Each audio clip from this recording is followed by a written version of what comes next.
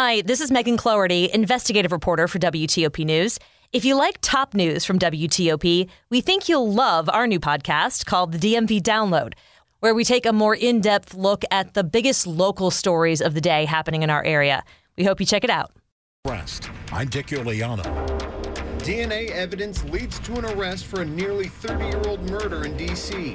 I'm Luke Luker. 74 degrees Tyson's Corner, 74 in Crofton. It's 2 o'clock.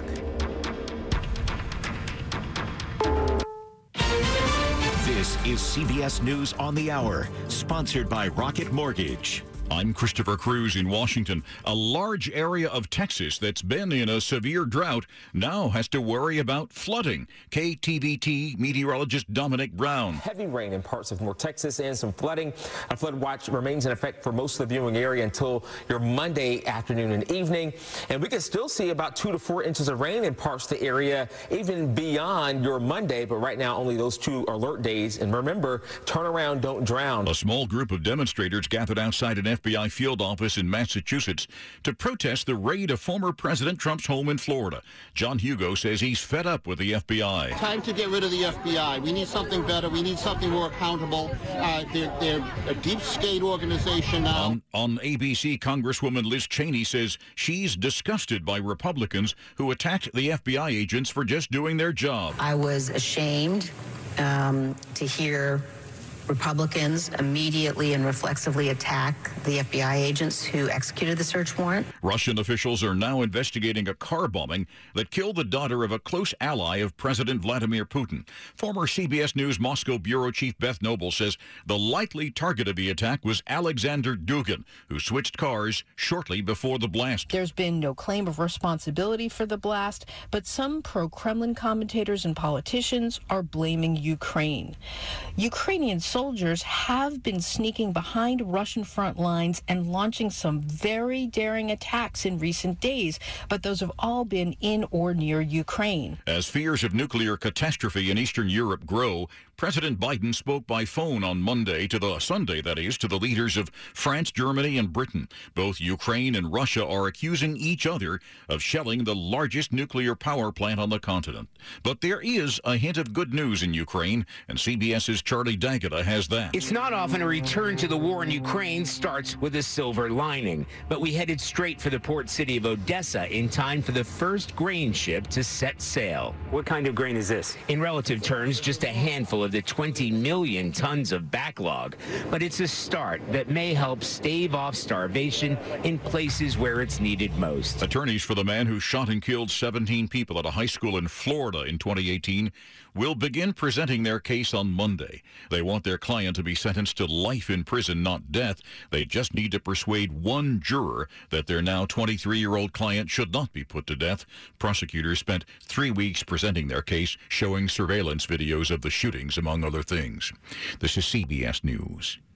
Presented by Rocket Mortgage. Whether you're looking to purchase a new home or refinance yours, Rocket Mortgage can help you get there. For home loan solutions that fit your life, Rocket can. It's 2:03, Monday, August 22nd, 2022. The high today, 85.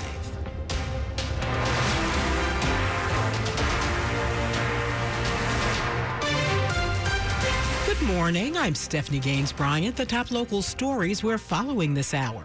Summer is over for students in Fairfax County, Prince William County, Manassas Park City, and the city of Alexandria. Their new school year starts today. In Fairfax County, Michelle Reed is entering her first year as superintendent of Virginia's largest school system. Students there will have a new cell phone policy, and middle school students will get recess starting this year.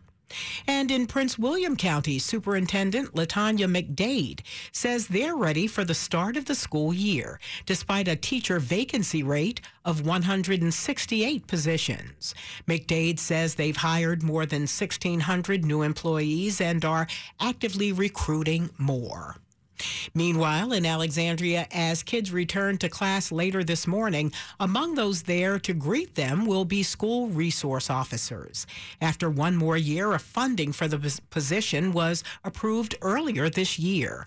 But the future of SROS in schools remains uncertain. With controversy surrounding the SRO role, the Alexandria City Public School System has named a school law enforcement partnership advisory group. Its goal is to reimagine the role of the SROs in the schools. Parent Paula Gormley has spent her career working in law enforcement. She's a member of the work group. She says for her, among the goals is to see how SROs are used in the disciplinary process and how decisions to refer students to the criminal justice system are made. Because there is a level of discretion in some of these areas. Do those decisions, are they made with equity in mind? The group will meet next on September the 12th and eventually issue its recommendations to the school board. Mike Murillo, WTOP News. Alexandria schools will also have more security enhancements this year. Middle and high school students will be required to carry student IDs, and the schools will have designated entrances for students, staff, and visitors.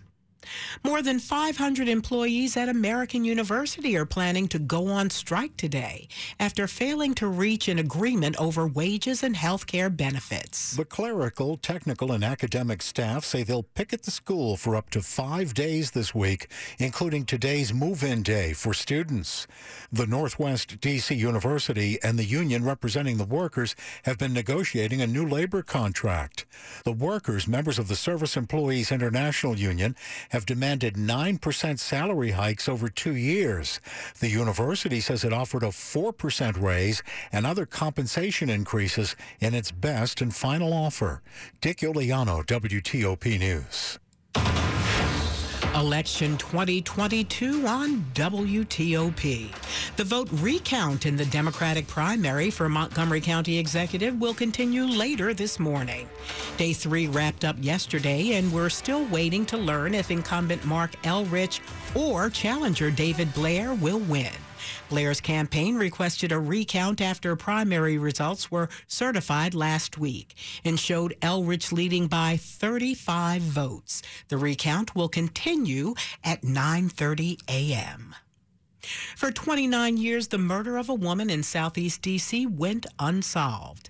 Now there's an arrest based on new DNA evidence. Last Thursday, police arrested 58-year-old William Ransford for the murder of Deborah McManus. Her body was found on October 23, 1993, on the grounds of Ballou High School in Southeast D.C. She had been strangled and was nude with her clothes nearby. DNA evidence was gathered at the time, but the case went cold. According to court docs, in February, a crime lab in Wyoming notified D.C. police that a DNA search from a sock of the victim resulted in a match with Ransford from an FBI database. Ransford had a history with sexual assaults, including one conviction in 2001. Police interviewed him in May. He denied ever knowing McManus, but consented to give a DNA sample. The results led to a warrant, and now Ransford has been charged with second-degree murder. Luke Lukert, WTOP News. Coming up after traffic and weather, why a food festival in Howard County is getting complaints on social media. 207. The International Union of Operating Engineers, Local 77, is recruiting its next class of apprentices.